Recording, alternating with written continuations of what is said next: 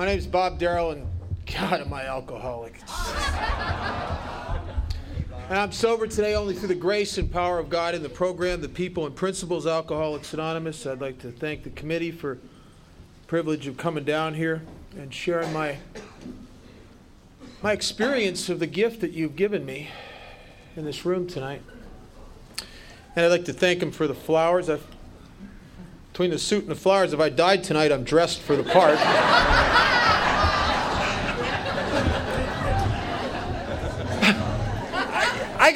I got to get this out of my head because I can't start. What? Next year? Did I hear right? Next year, the spring fling is July. This year, it's February. Huh. If you were to have a midwinter conference, would you have it in August?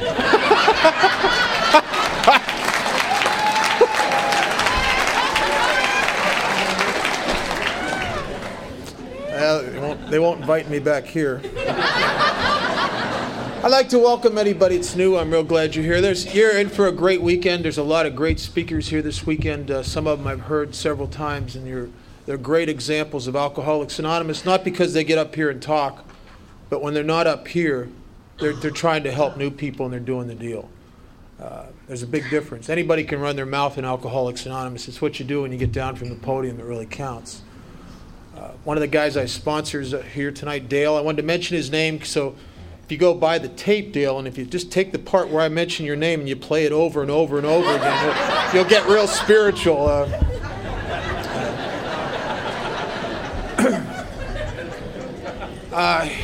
If you're new, I'm real glad you're here. I got to tell you, there's a lot of hope in Alcoholics Anonymous for very hopeless people. And I'm the alcoholic talks about in the big book. It says I'm the alcoholic of the hopeless variety. And I think from what I've learned of alcoholism over the years since I've been in Alcoholics Anonymous, I've come to the conclusion that I was an alcoholic way before I ever took my first drink. I was like a freeze-dried alcoholic waiting for alcohol. And I believe that. The big book says we're bodily and mentally different from our fellows. And you know, even as a young kid, there was just something that wasn't right about me. You know, I just didn't seem to fit like everybody else seemed to fit. There was just something. And I didn't come from an alcoholic home. I mean, I was never abused. I was never beaten. I came from a home that, God, I look back after hearing 5th Steps in Alcoholics Anonymous, I think, God, I was really lucky. I came from a home where I was loved and cherished and given tremendous opportunities. There was a lot of love and togetherness in our family. But there was something about me, I just couldn't feel it. I think that I'm the guy they talk about in the big book when it says that at the root of my alcoholism, at the root of this spiritual sickness is selfishness and self-centeredness. And even as a very little kid, there was something wrong with me. Because I look back over my childhood, the only thing I can really remember is me. I mean, I remember all about me. I can't tell you too much about what happened to my mom and dad or my sister unless it had to do with me. But I remember all about me. My mother used to tell me when I was a kid, she says, Rob, you're full of yourself. And I didn't know what she meant until I got into AA, and I'm trying to work on the 3rd step, and it's, oh yeah, full of myself, yeah. When I was about, 3 or 4 years old, on a Sunday afternoon, I went with my folks one day. We used to go everywhere together. We used to go to historical places, and we were just a neat family. And one Sunday afternoon, I was going with my folks to this farmer's market, and my dad was excited because he wanted to go in there and buy this horseradish that he'd read about in the paper, and it had won all these awards for being the hottest, spiciest horseradish around. My dad liked that kind of thing. And we're going into this farmer's market, and I'm hearing him brag to my mom about how great this horseradish is. And he goes in and he gets some of it. We're going out to the car, and I'm tagging along. I says, Papa, can I have some? And he says, oh, no, Rob, you can't. It's too strong. It's too powerful. It's only for adults. Well, I'm the kind of guy that I may not really want something until you tell me I can't have it. Then I just really got to have it. I'm just that way. To this day, I can't make it past a do not touch wet paint sign without going like this. You know? I don't know what it is about me. That's just my nature. And I couldn't get it out of my mind that I can't have this horseradish. And I waited till my folks weren't around, and I snuck in the kitchen, got the refrigerator open, got that jar of horseradish out, got a big spoon. I remember sitting on the floor of the kitchen. I took the lid off that horseradish, stuck that spoon in there, put it in my mouth. I think I saw God. I'm not sure. Snot's pouring out of my nose and tears are running down my eyes. And I spit horseradish all over that goddamn kitchen. I was sick. Burned, sick, awful, terrible, miserable, pain, awful. That was over 40 years ago, and I have not sat once with a jar of horseradish and a big spoon. Did not have to get a sponsor, go to no meetings, work no steps, none of that crap. But I got to tell you, square business. If that horseradish would have made me feel the way alcohol made me feel, I'd have spent the rest of my life making myself sick with that stuff every chance I could get. Because I was born with an incompleteness that I never realized I had until I found alcohol. I took my first drink of alcohol when I was 12 years old, and I got to tell you something. Prior to that, I would have thought my life was all right. But when I took that first drink of alcohol, it made me feel so good that the way I felt from that moment on, without it, was never enough again. And I lived for it. And I'll tell you, it was magic. I think for me, and I think for a lot of us, alcohol really at one time in our lives is the most effective and immediate treatment for the spiritual malady of alcoholism I'll ever find. Absolutely incredible. I've had the experiences, and I'm sure most of you have had the experiences when alcohol was an effective treatment for what was really wrong with you, the big secret. I can tell you a story when I was about ninth grade. When I was in ninth grade in school, one of the kids in the town I lived in had this big party. His folks went out of town. He invited everybody from the school there. And I'm going, it's a lot of older kids, some kids from my class, mostly older kids, and I'm going because that's the in place to go, is this party. Everybody's been talking about it for a week. And I remember walking up to the front of the house, walking in the front door, and standing inside the front door of this big house and looking over in this one room, and there's a bunch of couples sitting on these sofas making out. And in this other room, there's a bunch of kids dancing. And then way back in the kitchen, there's a whole bunch of guys around this keg of beer, and they're laughing, and the laughter's rolling through the house, and you could tell they're having a hell of a time. And I remember standing inside that door with that sick feeling of separation, that feeling of loneliness, that sense that it's all of them and then there's me. Almost as if there was some impenetrable, invisible barrier between me and them that I could not surmount. And I almost ran. And I did, and I slunk around that house for a little bit, and a couple guys said hi to me, and I could barely even talk to them. I just felt so locked up in my head and just so lonely. And I found a bottle of 151 rum and some Coca-Cola. Man, after a couple drinks, I'm dancing. I got a girlfriend. I am connected. I can talk to people in there. Next thing I know, I'm out with the guys in the football team around the keg of beer, and we're like lifelong buddies. I mean, you know what I mean? Alcohol at that point in my life was a treatment for the soul sickness of alcoholism, because when I walked into that party, I was sick of spirit. And a couple drinks vitalized my spirit and brought me alive. It brought me closer to a sense of living and apartness than anything I'd ever known. But unfortunately, my alcoholism is a disease of diminishing returns. And in the very beginning of my alcoholism, the book says it's a progressive illness. In the beginning of my alcoholism, there was a tremendous amount of fun and effect. I mean, it was awesome. I don't like people. I hear people sometimes get up to the podium and bad rap alcohol. I mean, geez, why do you beat a plow horse because it gets too old to pull the plow? I mean, it was a wonderful thing at one time. But as the disease progressed in me, what happened is the ability to attain that kind of fun and effect diminished, and the problems increased. And by the time I get to start hitting Alcoholics Anonymous as a young kid, my life's a mess, and I'm desperately trying all kinds of combinations of things to get that effect back, and I can't get it back. And it seems to be so slippery and elusive that I can't grab onto it like I used to. And I'm starting to lose the good days.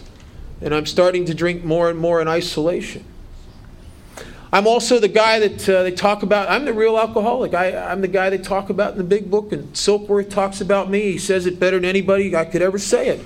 I'm the guy that has the physical allergy to alcohol. I take a drink and something happens to me. I break out in what Silkworth calls a phenomenon of craving. That every drink I've ever taken of alcohol, and Silkworth makes an interesting statement in there, and I didn't see this until I was sober about 15 years. He says guys like me can't safely use alcohol in any form at all. And I got to tell you, there's chemists as we sit in this room right now in pharmaceutical companies trying to come up with other forms of alcohol, things that'll treat people like me when I stop drinking. Alternatives. Silkworth says we can't safely use alcohol in any form at all. And I can't. And I know I went through that deal. I can't do it. But I'm also, this phenomenon of craving is such a bizarre deal. You know, I started hitting meetings of Alcoholics Anonymous. My first meeting of AA, I wasn't even old enough to drink. I was in an institution. The people that ran the place made me go to this AA meeting. And they knew something about me I didn't know. They could see the alcoholism in me where I couldn't see it. And I started going to these AA meetings, and I'd start hearing people talking about the phenomenon, the craving in the first couple years I was around here. And I didn't get it. I don't have a craving. I mean, I drink and I get drunk, yeah. But so do everybody I know. Everybody I drink. I know drinks like that. See, Silkworth also says to us, our alcoholic life seems the only normal one. And the odd thing, you know, I'd seen the movies, The Days of Wine and Roses and The Lost Weekend, and I couldn't see that I drank and just clawed the walls for a drink, got a craving. I didn't get that.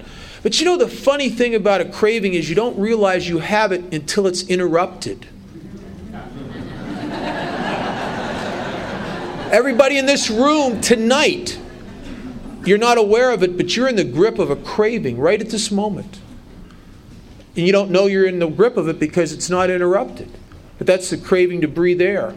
If somebody would slip up behind you right now and stick a plastic bag over your head, you'd instantly realize you have a craving to breathe air because the craving would be interrupted. As long as I could satisfy the craving to drink, I never knew I had it.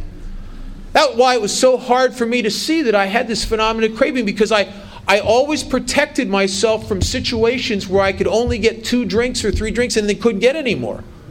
I would never do that. And I'm sitting in a meeting of Alcoholics Anonymous in the years I'm in and out, between 71 and 78, and I'm sitting in this meeting listening to a woman share her experience, and all of a sudden a light goes on. And I remember something that had happened to me when I was about 18 years old. Now you got to understand, when I was 18 years old, in my mind, there is absolutely no way I could possibly be an alcoholic. I'm going through my long-haired, better living through chemistry phase of my alcoholism, right? But alcoholism doesn't care how long my hair is, you know? If you're an alcoholic, you're an alcoholic, whether you believe you are or not. And I was an alcoholic. And I'm dating this gal, and she invites me over to her parents' house for dinner. And she wants me to meet her mom and dad. It's going to be one of those all-night sit there with the family kind of deals. You know, I just kind of hate stuff like that. Because I'm always self-conscious anyway. But I go, and I'm trying to be a good guy. And we get to the dinner table, and they bring out this bottle of wine. Now, I'm not talking about a big bottle of wine. I'm talking about a little bottle of wine. And they bring out this bottle of wine. They start pouring glasses of wine, and I drink quickly. I've always drank quickly. I don't know if evaporation is a childhood issue for me or not. I don't know. But I always drank quickly, and I always drank with a sense of urgency. And because I drink like that, I've killed 2 glasses of wine. They're still sipping on their first glass, and the bottle's dead. And I'm sitting there. I got 2 glasses of wine in me.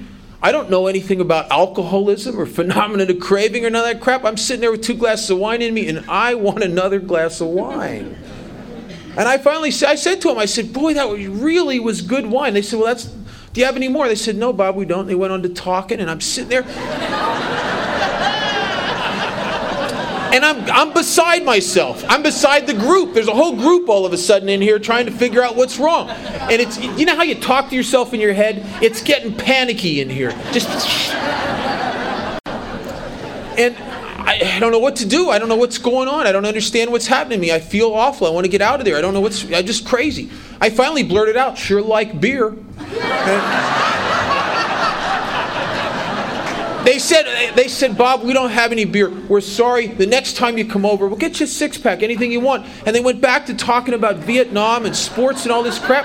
And I got 2 glasses of wine in me, and I'm sitting at this dinner table, and I'm stuck there for the rest of the night. And I think I'm going to lose my goddamn mind. And I don't know what's wrong with me. And I don't know what to do. I excuse myself. I go to the bathroom. I lock the door like a crazed maniac. I go through the cabinets in there. Found a bottle of cough medicine, 35% alcohol, codeine, and terpenhydrate, which is a plus.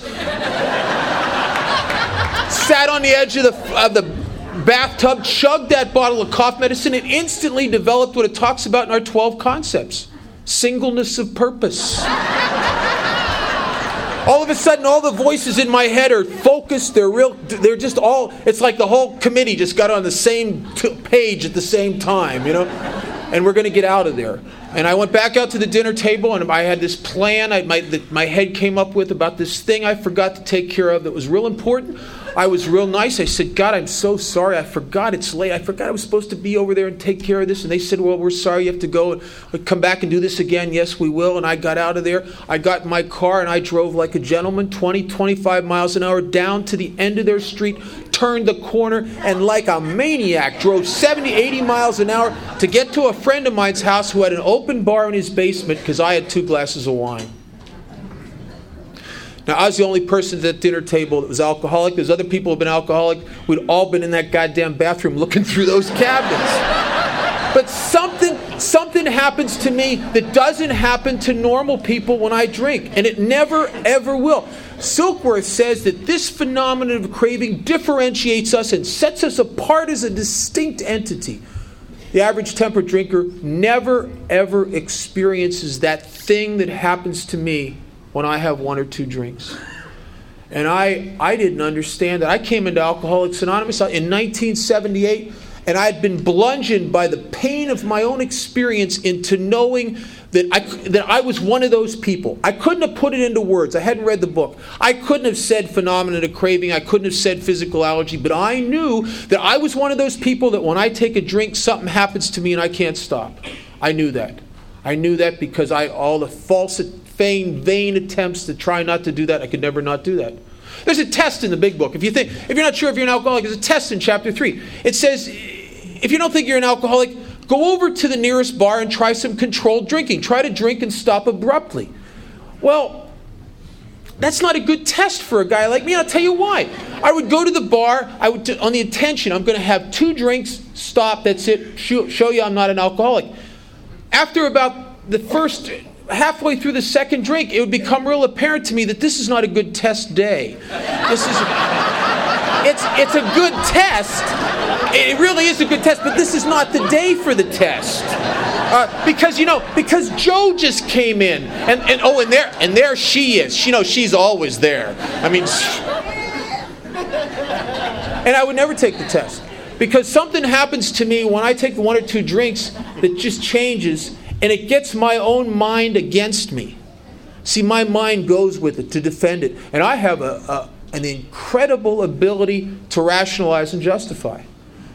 There's a line in our book that says the alcoholic's problem lies mainly in his mind. This is the only disease I know of that if you have it, it uses your mind against you. And the problem with that for a guy like me is that when I'm scared and I'm threatened and I feel less than and I'm having a bad time at life, the first thing I want to do is think. I just go up, I retreat up into this like control center up here where I feel safe and protected, where I can kind of run the universe. And it's sort of like the bridge of the Enterprise, where I have these screens and I put up everything, the stuff they said to me yesterday, and then another screen projecting what I should say to them, and then what they would say to me, and then I got all my staff up there, the little committee running around. I got Mr. Spock, who's very logical, and, well, Bob, we should do this, and then they'll do that, and then I got Scotty, who always wants more power, and I got this guy like Bones that just goes around and he says, well, Spock, that's really great, but let's have a drink. Or it's always the one, it's all he wants, one drink. So if my problem's mainly in my mind, I am in a lot of trouble because I'm a deep thinker. And there's a lot of deep thinkers in Alcoholics Anonymous. I spend most of my life between my ears. No wonder most of my life I don't feel like I fit out here, because the truth is I'm not out here, I'm up here. No wonder life seems so distant and remote from me, because I'm internally focused, I'm self-absorbed. I'm self-centered, as the book would call it. Wrapped up in me. And that's a bad deal if you're an alcoholic of my type. Because I stop drinking and I just go right up in here. And I'll tell you what happens to me is I go up here and I turn around with all the fears and anxieties and everything, and eventually I just can't stand it anymore. I just can't stand it. And I did this for years. I get abstinent for a while, and then there's something in me that had felt like I just needed to break out. Like I'm trapped somehow. And if you would ask me, what do you mean trapped, Bob? You're not trapped. I couldn't have explained it. But I felt trapped. And I was trapped up in here. And then I could have 4 or 5 shots of whiskey, and whiskey would relieve me of the bondage of self. 4 or 5 shots of whiskey, I could come out and play. 4 or 5 shots of whiskey, man, I'm not lonely anymore. I can come out and talk to anybody about anything. Because 4 or 5 shots of whiskey and also assorted drugs I would throw into the mix were a treatment for my alcoholism. But I got this phenomenon, a craving, and I come into Alcoholics Anonymous in 1978, and I finally start hearing people talking about it. Yeah, I got it. When I was a year sober, I couldn't get a job anywhere else, and I got a job as a cashier in a store, and one of the things they sold in there was liquor, right? Now, the book says my alcoholic life seems the only normal one. Everybody that comes in there, I think, if they drink, they got to drink like me, right? What just amazed me, I would see these people come in there and they would order like a bottle of wine for a dinner, little one, like for a dinner party of 4. It's like, why? Or a 6-pack of beer for the weekend, I used to think, did my sponsor put them in there to send them in there? And I started realizing that most people don't drink like us. And I don't understand it. I thought to myself, well, they must surely get that thing, that fired up feeling of wanting more that I get when I drink, but for some reason, they can control it and I can't. Silkworth says that is absolutely not the case. They never even get it. And I'm 4.5 years sober, and I finally understood what he's talking about. I'm dating this gal that's not an alcoholic, and we go out to dinner, and she'd order a drink. I swear to God, it would take her a half hour to drink one drink. I mean, she'd take a sip, stir it, talk for 10 minutes. Forget the drinks there. Did you ever forget your drinks there? I never forgot my drinks there. I know where my drink is. I know where your drink is. You can see the ice melt right before it. That's like alcohol abuse. I asked her one time, I said, did you ever get drunk? And she said, yeah, I was drunk one time in college. I didn't like it.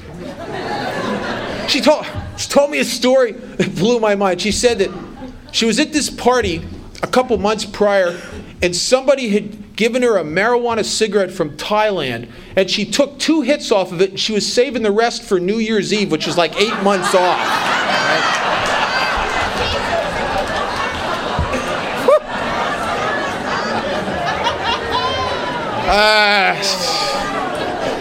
It's not her fault. She seems to have been born that way.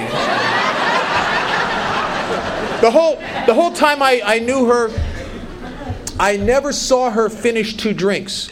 I saw her several times order a second drink, and she would start to drink it, and she'd drink a half of it or a third of it or part of it, and she'd do the most crazy thing you've ever seen. She'd push it aside. She'd say, I don't want it anymore. I'm starting to feel it. It'd be easier for me to have sex and after 2 strokes say, I don't want any more of that. I'm starting to feel it. Than it would be to do that with 2 drinks of alcohol.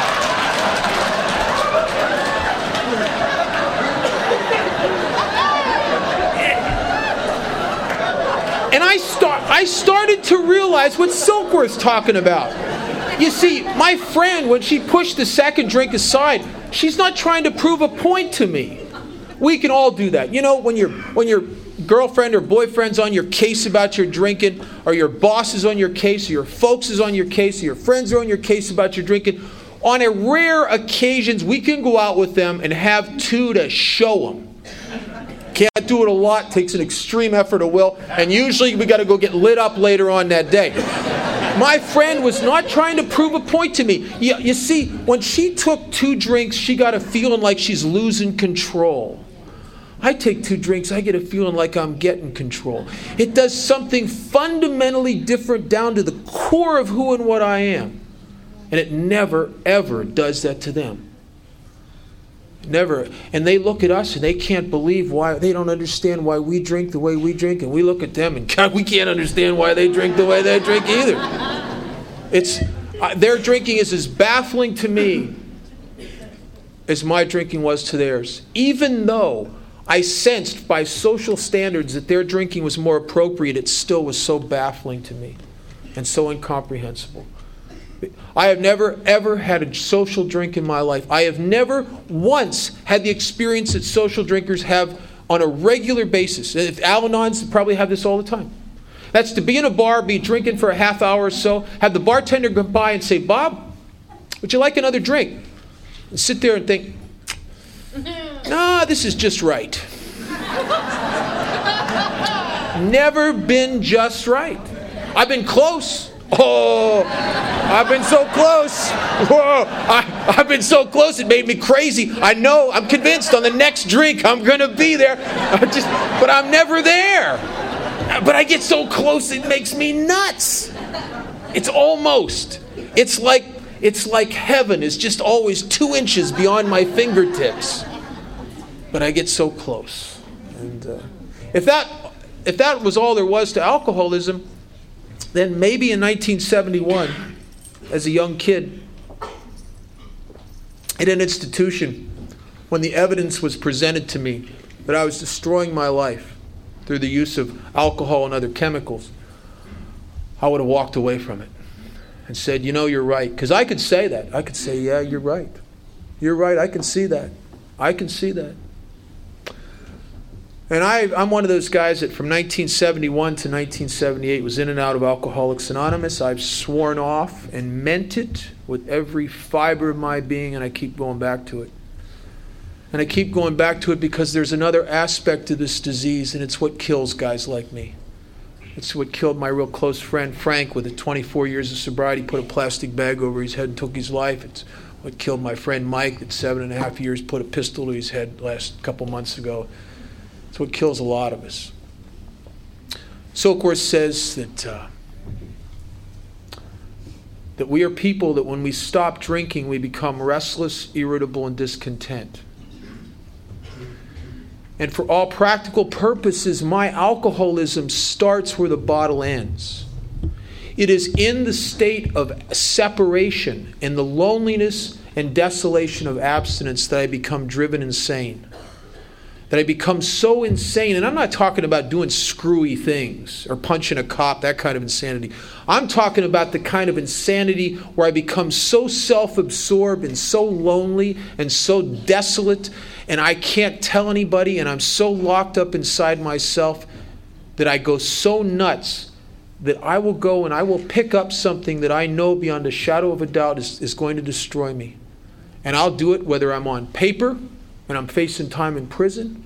I'll do it if I'm living in a halfway house and it's the middle of winter in Pennsylvania and there's snow on the ground and I have nowhere else to go, and that means I'm going to be walking the streets.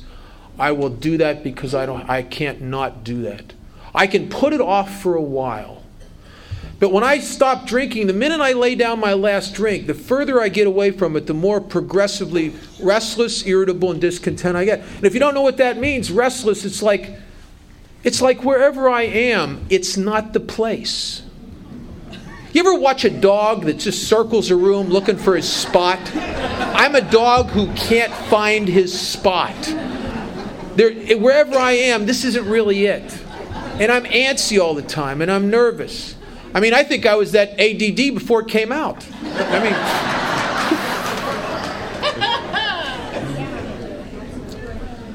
I'm irritable. You take alcohol out of me, away from me, and you don't medicate me, and life just kind of rubs me the wrong way. It irritates me, and I don't know how to handle it. I don't know how to mix with people. I got too much fear going on, and I get uptight around people. And what I do is I either get so cocky and defensive that I'm and assertive that people can't stand me, or else I get so withdrawn and locked up inside my house in my own head that some psychiatrist is diagnosing me as clinically depressed. Because I've almost become catatonic. I go in here, and I think sometimes for some self-centered alcoholics, we can go in here too long and go in too deep and stay too long. And it's hard to come out. And then the last thing that Silkworth says is discontent. And I think alcoholism is a disease of chronic malcontent.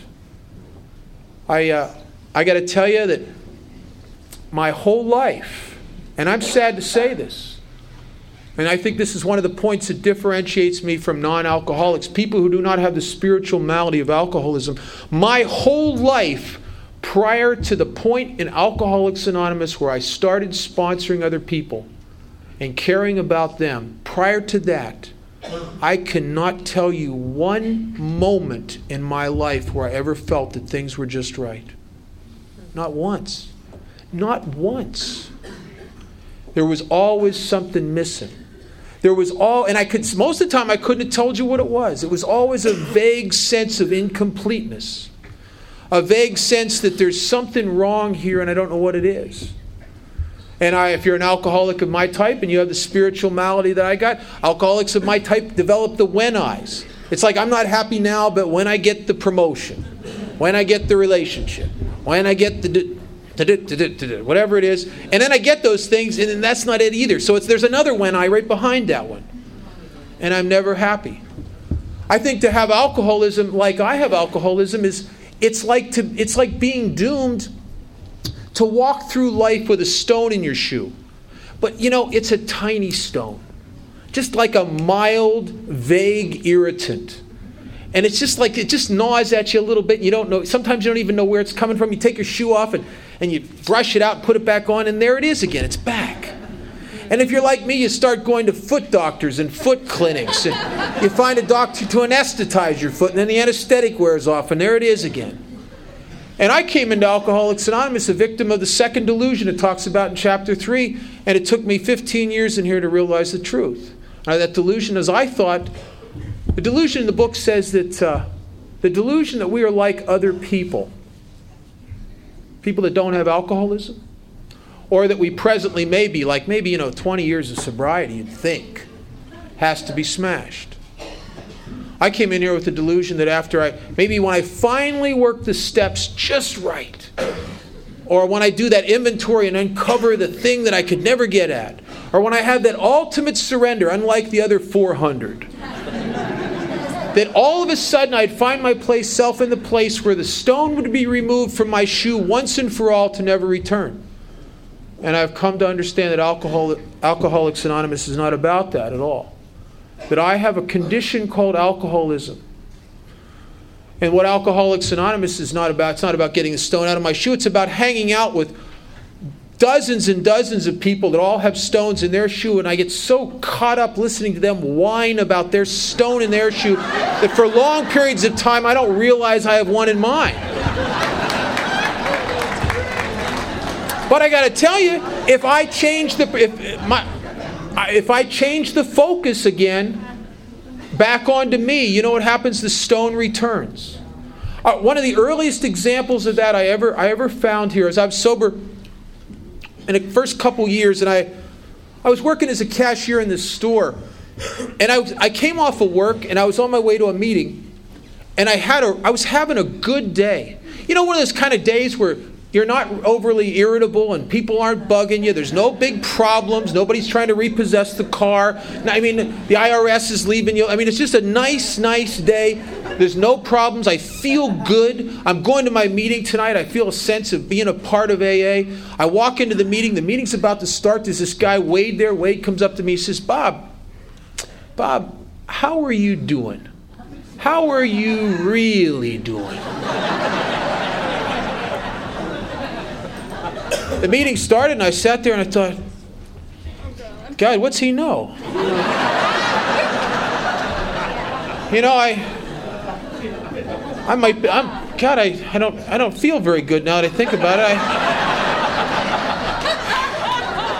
I thought I was having a good day. I must be in that denial thing they talk about. God, that job I have that I thought was so wonderful, now that I can see the truth, they're taking advantage of me there. And I could look around Alcoholics Anonymous, and I can tell by your faces, you are all doing better than me. You know, you're all everybody's getting laid here except me. I mean, everybody's got great jobs. Everybody's making a lot of money. And I picture myself up. God, I'll probably be sober 30 years. I'll die alone in a rocking chair eating Alpo. You know, just. And what changed? What changed? Nothing. Except this. I stopped getting into you and being present here in my life, and I started getting into me. And I went back in here. Bad place to go. Bad place to go. A friend of mine says it's like a bad neighborhood. You should not go there alone. I don't even want to go there with reinforcements. It's a bad place. The mind is a wonderful tool. It's a great thing to remember addresses and add, subtract, all that stuff. But it's an awful master because it is a fear-based mechanism. At least mine is. My head is just all about, what if, Bob? What if? What if? What if? You take it's just nuts. I have the mind of a chronic alcoholic. And in Alcoholics Anonymous, I found it not a solution so much as a treatment, an ongoing treatment. Every day is the day in which I must seek God's will. I must seek a vision of His will. And I got to tell you, this may sound arrogant to you, but I know what God's will is today. And it has nothing to do with me. It's about me caring about you. It has all to do with my perspective. I have a choice every moment of my life to get into you and be helpful to you, or to get into me and feel the pain of separation. Every moment of my life, I have that choice. And my sponsor, I got a fanatic sponsor who got me into the big book in early sobriety, and he was very, very active when I was new in AA, and he was real prominent in my home group, which is a floating big book group, and it's a pretty serious big book study group. And my sponsor went through a kick where he had me reading page 60 through 63 of the big book on a regular basis. And I don't know if you've ever read that, but I got to tell you, until I could see myself in that part of the book, I didn't have any hope. I had no idea what my alcoholism was about. Up until that point, there was no steps to work because I had nothing to work the steps on, except alcohol. And the steps aren't designed to be worked on alcohol; they're designed to be worked on alcoholism. And I started reading that book, and in that section, it talks about the actor who wants to run the whole show. Is forever trying to arrange the lights, the scenery, the ballet, the rest of the players in his own way. It talks about selfishness, self-centeredness is the root of our troubles. And I would read that and go to my group and look around the group, and I could see how people in AA were like that. Yep. Just became so clear to me how you guys are trying to run the show, and you're very self-involved, and you're just... And there's a line in the 12 by 12. It says that we are quick to see our defects of character in others before we can see them in ourselves. And that I could see that you were self-centered and that you were trying to control the universe and you were running the show, but I could never see it when it was me. Because when you're doing it, you're running the show. When I'm doing it, I'm just trying to make things nice. I mean, it's just... And it's different.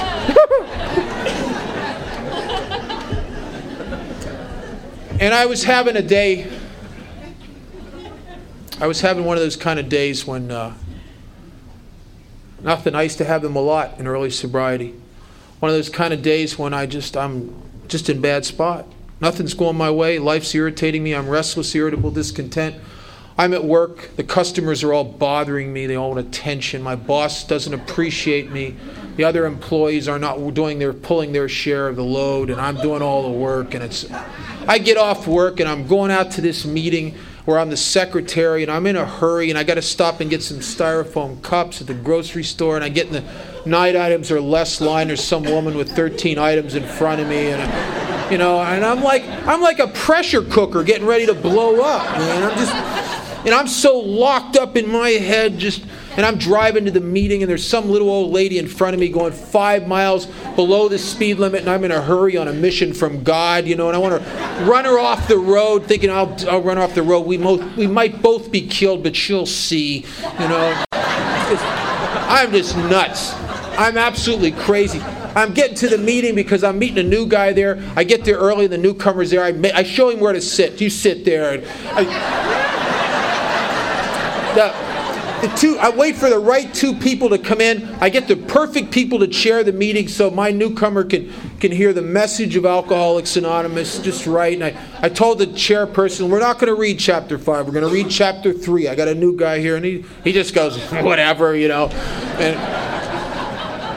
I can picture the new guy taking his year cake, mentioning my name. The meeting starts off.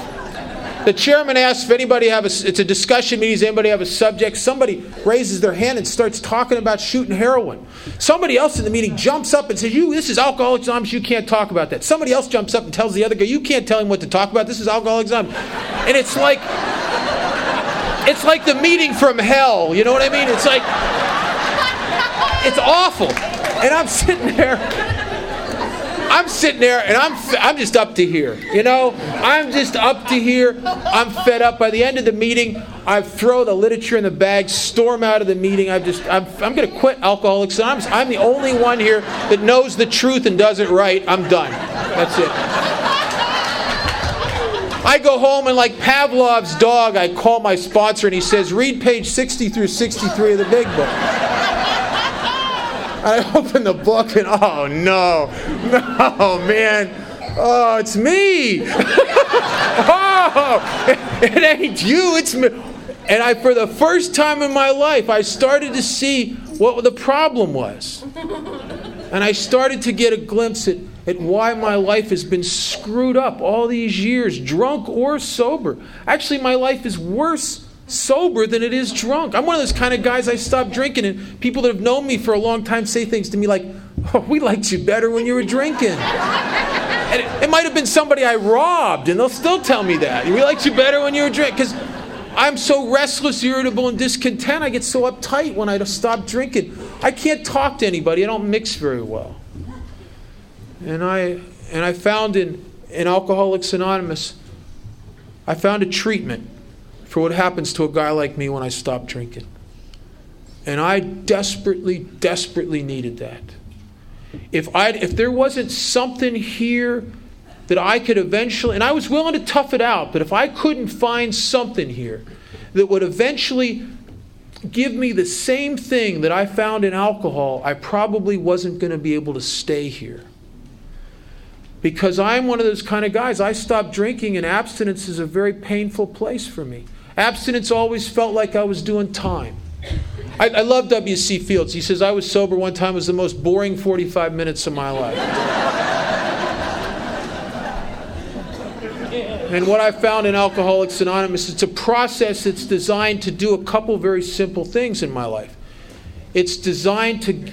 It starts in step 3 after I finally surrender to the first 2 steps. And in step 3, I make a decision. I make a decision to turn my will and my life over to the care of God.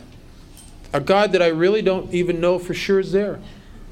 And when I was new in sobriety, I'm talking to this old timer, and I said, I don't believe in God. I don't know if I don't think I can do this. I'm kind of I don't know for sure there's not a God, but I don't know. I don't think I can do a third step. And he said, Bob, he said, it doesn't matter if you believe in God or not. He says, if you'll turn your will and your life over to that chair there, I guarantee you an instant miracle. Being a wise guy says, okay, I turn my will and life over to the chair. What's the miracle? He says, the miracle is your life's no longer in the hands of an idiot. I thought, yeah, he's right. Yeah. You know, if you'd have followed, I'll tell you, if you'd have followed me around the last couple of years, probably most of my life, the last several years I was drinking, it for sure, and watched me, you would have easily come to the conclusion that whoever's making decisions for this guy is out to kill him. But from inside me, inside the control room with its infinite ability to justify and rationalize, it never looked that way to me. I'm just trying to get along. And I never saw how I created the separation. And so if I could start by getting my life out of the hands of an idiot, and then starting in step 4, to start doing the process that's designed to change my attitude about other people. And I'll tell you what I found was the exact nature of my wrongs. It was my judgment. It was my judgment of other people and other things and life itself. I had my resentment list. I had all these judgments where I was prosecutor, jury, and executioner in my mind of all these people. And you know something? I never gave one of them a fair shake.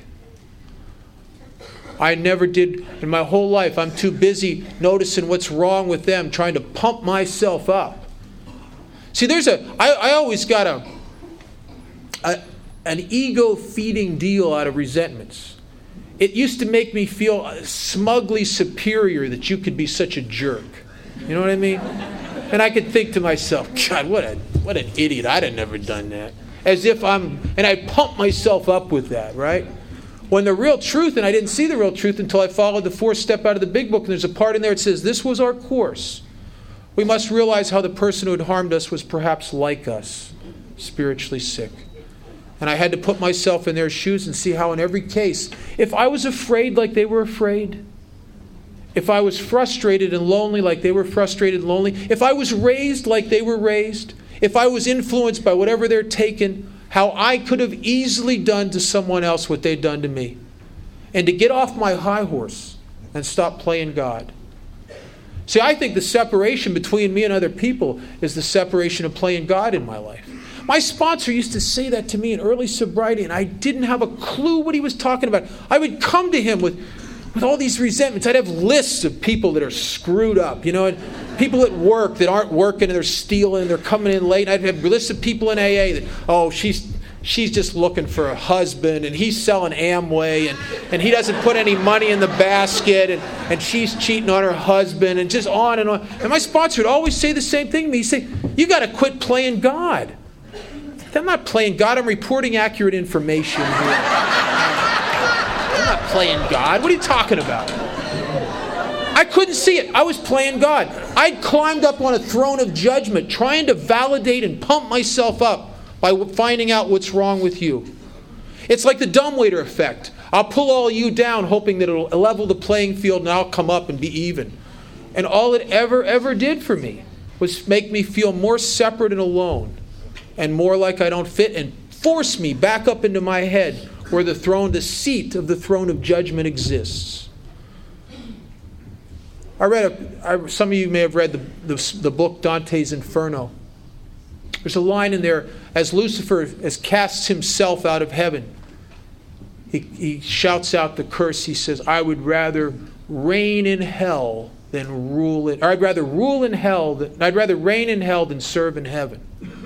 I would rather reign in hell than serve in heaven. And I got to tell you something. When I'm reigning, when I'm sitting up on that throne playing God and judging my life and trying to run the universe, it's about as close to hell as I'll ever find. And when I'm serving and I'm here just to help you and I've got me out of the way, that's about as close to heaven as a guy like me will ever find. And what changes except my perception and my actions? And Alcoholics Anonymous has really helped me on an ongoing basis to reduce the separation between me and other people.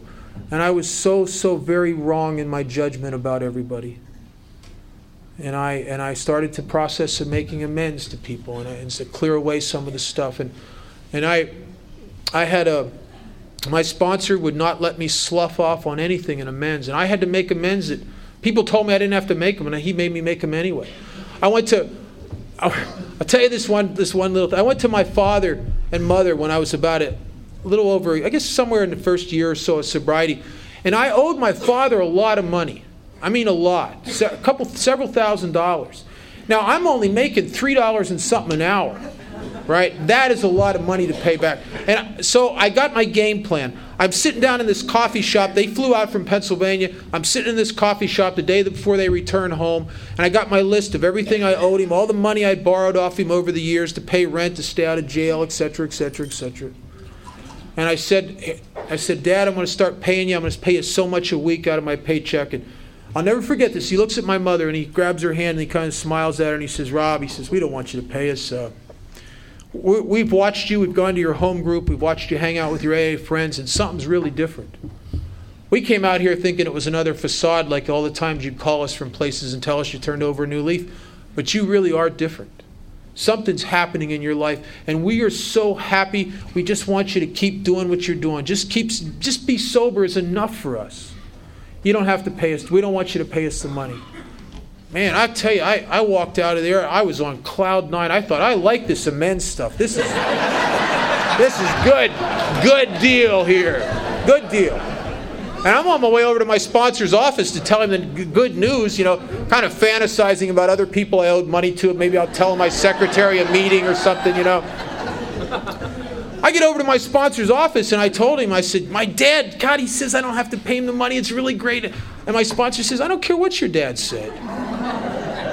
He said, this isn't his debt. This is yours. You got to pay him. Man, I'll tell you, if there's ever a time I wanted to change sponsors, it was right about then. So I don't know what to do. I don't have the money. If I send him a check for $25 or $20 a week or whatever the deal I could afford, it isn't going to mean anything to him. He's not going to cash it. And I didn't know what to do. And he says, you got to ask God to show you how to do it. He says in step 8 and 9, there's my business and there's God's business. It is my business to make the list. And ask for the willingness. It's God's business to provide the willingness.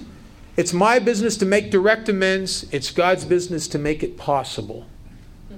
And he said, if you ask God, he will show you a way to do it. And the funniest thing, it just came to me one day. I'm at work and I'm running this cash register and there was some silver coins in the till. And my dad was obsessed with, he was a coin collector. That was his that was his alcohol, right? It was his big obsession. So I made a deal with my boss to start taking out all the silver coins and the old silver certificates and gold certificates and war nickels and all that stuff out of the register and put them aside, and at payday I would buy them out from the store and then I would save them up. And it took me over 4 years to save up at face value what I owed my father. And I was able to give it to him, and he wouldn't send it back. He couldn't send it back. It'd have been like a cocaine addict giving away a rock, My dad couldn't have done it. And I got to tell you something. About 6 months after I made that amends, and my dad and I were 100% even, my father died. And I was able to fly back to Pennsylvania and be there with my mother and sister and bury my father, and we were even. There was no unfinished business. And I know what it's like. When my grandparents died, we weren't even, and I lived with the ghosts. And if you've ever had somebody die and you're not even, you know about the ghosts. The ghosts of, man, I wish I would have told him I loved him. The ghosts of, with my grandfather, the ghosts of, God, I wish I would have somehow made it up to him for getting into his wife's Demerol the night before they buried her, and they found me with a needle in my arm, laying in a pool of blood on the morning they're burying his wife of 60-some years. I wish I could have made that up to him. I wish I would have thanked him for all the things he did for me when I was a kid. I wish I could have undid the hurt. I never could do that with my father, or my grandfather. I was able to do that in Alcoholics Anonymous. The big book says, I got it right out of the book. It says some people can't be seen, so you write them an honest letter, and I was able to do that with my grandfather and put that to rest. But with my dad, when I buried him, there was no ghosts. We're even. And I'll tell you, and I never expected this to happen. One of the things my dad left me when he died was his coin collection. Square business. And I can't remember once through that whole process of saving that stuff ever thinking, oh boy, this is going to be mine. Now, I don't know if that thought might have went through my mind or not, but I can't remember ever focusing on that at all. I was focusing on clearing away the wreckage. I was buying the debt and owning it. I knew that I owned it. And I think sometimes for some of us, we sell our self-respect and our integrity down the toilet a nickel and a dime at a time, and sometimes we got to buy it back a nickel and a dime at a time. And the greatest amends I've had to make are the ones that take a long time, and that is hard for a guy like me. Because I want the instant gratification. I want to be able to write the big check and have him say, oh my God, Bob, you've really turned over a new leaf. What a nice guy you are. Pat me on the back. But to have to give him $20 a week or set it aside and save it, or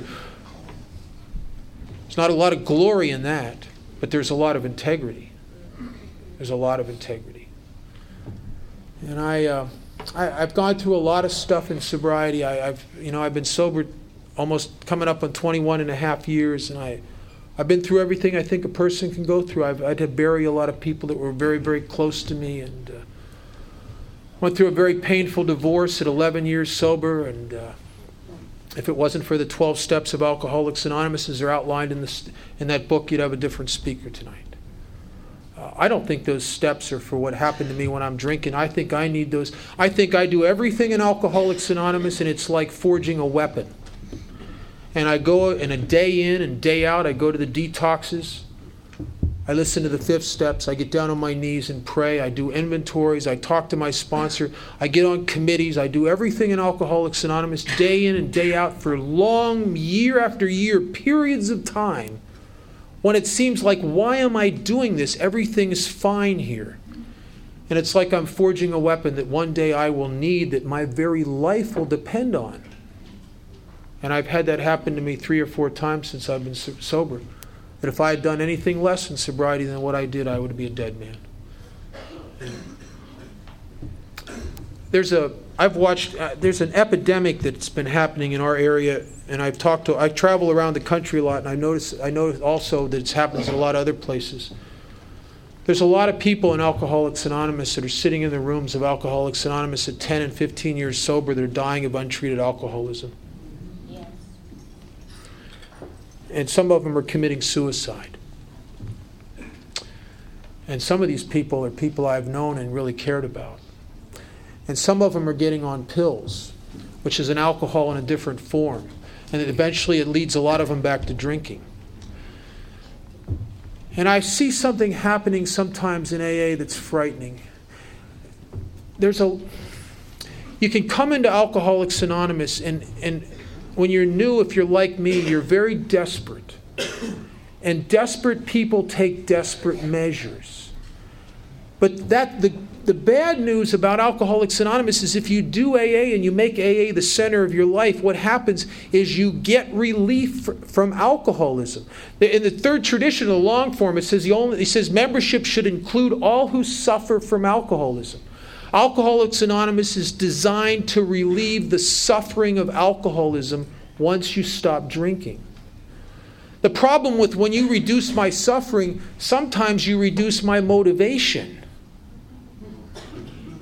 And what I see happen on a regular basis is I see guys come into AA in their first year of sobriety. Boy, they act like somebody who's really got alcoholism. I mean, they're calling their sponsor every day. They're going to 8 or 10 meetings a week. They're writing inventories. They're making amends. They're on committees. They're secretary meetings. They're going on 12-step calls. They're sticking their hand out to newcomers.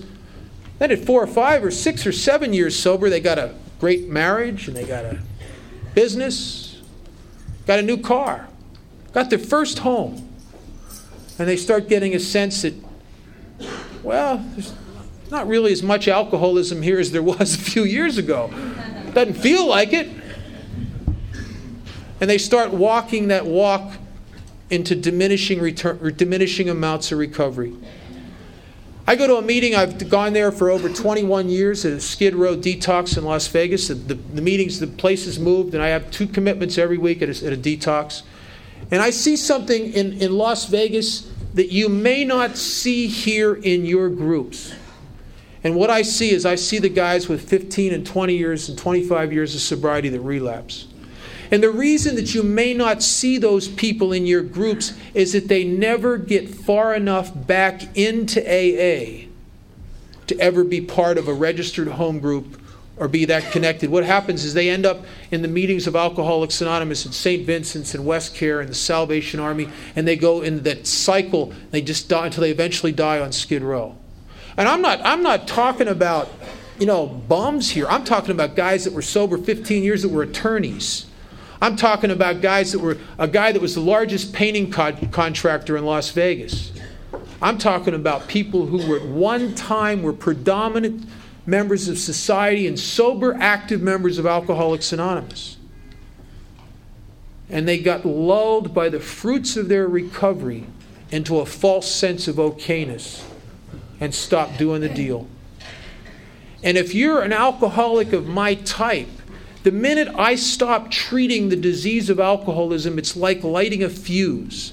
And the problem is I don't know how long the fuse is. I don't know if it's a 3-year fuse. I don't know if it's a 5-year fuse, or I don't even know if it's a 3-week fuse. But when I stop treating the disease of alcoholism, I stop trusting in God, cleaning house, helping others. When I stop making this the center of my life, and the job or the big house or the trips to the Caribbean or the marriage or the business, anything else becomes the center of my life, I stop treating the disease of alcoholism. And I don't know when the fuse is going to get to the end. But I believe with everything in me, if I am the alcoholic that it talks about in the big book, that will happen to me. And I watch these people die on Skid Row, and I watch the people that relapse with years of sobriety, and I believe in a proposition that if I have the same disease that they have, what can happen to them could happen to me. I am not so arrogant to think that I'm bulletproof or it couldn't happen to me. It could happen to me. See, I've watched guys. I just had this conversation with a guy. Broke my heart. He's sober about 7.5 years, and he stopped going to meetings. He pops in once a month to show people his new car, that kind of deal, right? You know what I mean? And I said to him, why don't you go to meetings anymore? And he says, I'm too busy, man. I got this business over here, and I got this marriage, and I got the little league, and I got all this stuff. I said, well, that's great, but don't you understand? Alcoholism is unforgiving. Alcoholism doesn't care what you got going on in your life. It's like diabetes. Can a diabetic get too busy to do his insulin? It doesn't matter. He may be too busy to do his insulin. He's still going to die. Right? It doesn't make any difference. And he says, oh, no, I know I'm an alcoholic. I'm taking care of my recovery. I'm concentrating on not drinking. I'll tell you something. When my recovery gets back to concentrating on not drinking, I am in a lot of trouble. That's right. I am in a lot of trouble. When my recovery starts getting back to me fighting the bottle, I might as well throw in the towel, because I can only fight the bottle for so long. My fuse eventually gets to the end and I pick up a drink, because alcohol is more powerful than I am. I cannot fight the bottle and win. I never could. I'm real glad to be here tonight. I got to tell you, I felt weird coming up here. I was tired. I had to fly down to L.A. last night and give a talk, and then my plane was late coming home. I didn't get home until like 1 o'clock in the morning. I had to get up at 5:30 to come down here and pack. And I've been doing a lot of this stuff in AA, and sometimes I feel like I'm a homeless guy living out of a suitcase. But I have spent an hour up here thinking about the new people that are here. And that is an hour where I've been useful. If I have helped no one else, it has helped me to think of you rather than to think of me. And I get relieved of the bondage of self in Alcoholics Anonymous by those kind of actions. And I desperately need that. And there's a line in our book on page 20, and it's a very powerful line. It says that our very lives as ex-problem drinkers depend upon our constant thought of others, their needs, and how we can work for them. Constant. I can't do constant. I mean, I think Al-Anons can do constant. I can't do constant. I can do occasional. I can do frequent. I can do every day a little bit. But it's every day a little bit. If I can get a couple hours every day where I'm answering the phone and talking to the guys I sponsor and going down to detox or sharing my experience in a meeting, and I have a couple hours every day when I'm concerned with you and I'm not concerned with me, my life is very, very good. And if I stop doing that, it doesn't matter how much abundance I have in my life. And I have an abundant life. I also know what it's like to sit in a huge home on a hill with a brand new Jaguar and a Corvette and 2 Harley Davidsons in the garage and sit in there and die of alcoholism spiritually. I know what that feels like too. Because I'm wrapped up in me. And you are the answer. And I want to thank you for the bottom of my heart for my life. Thank you.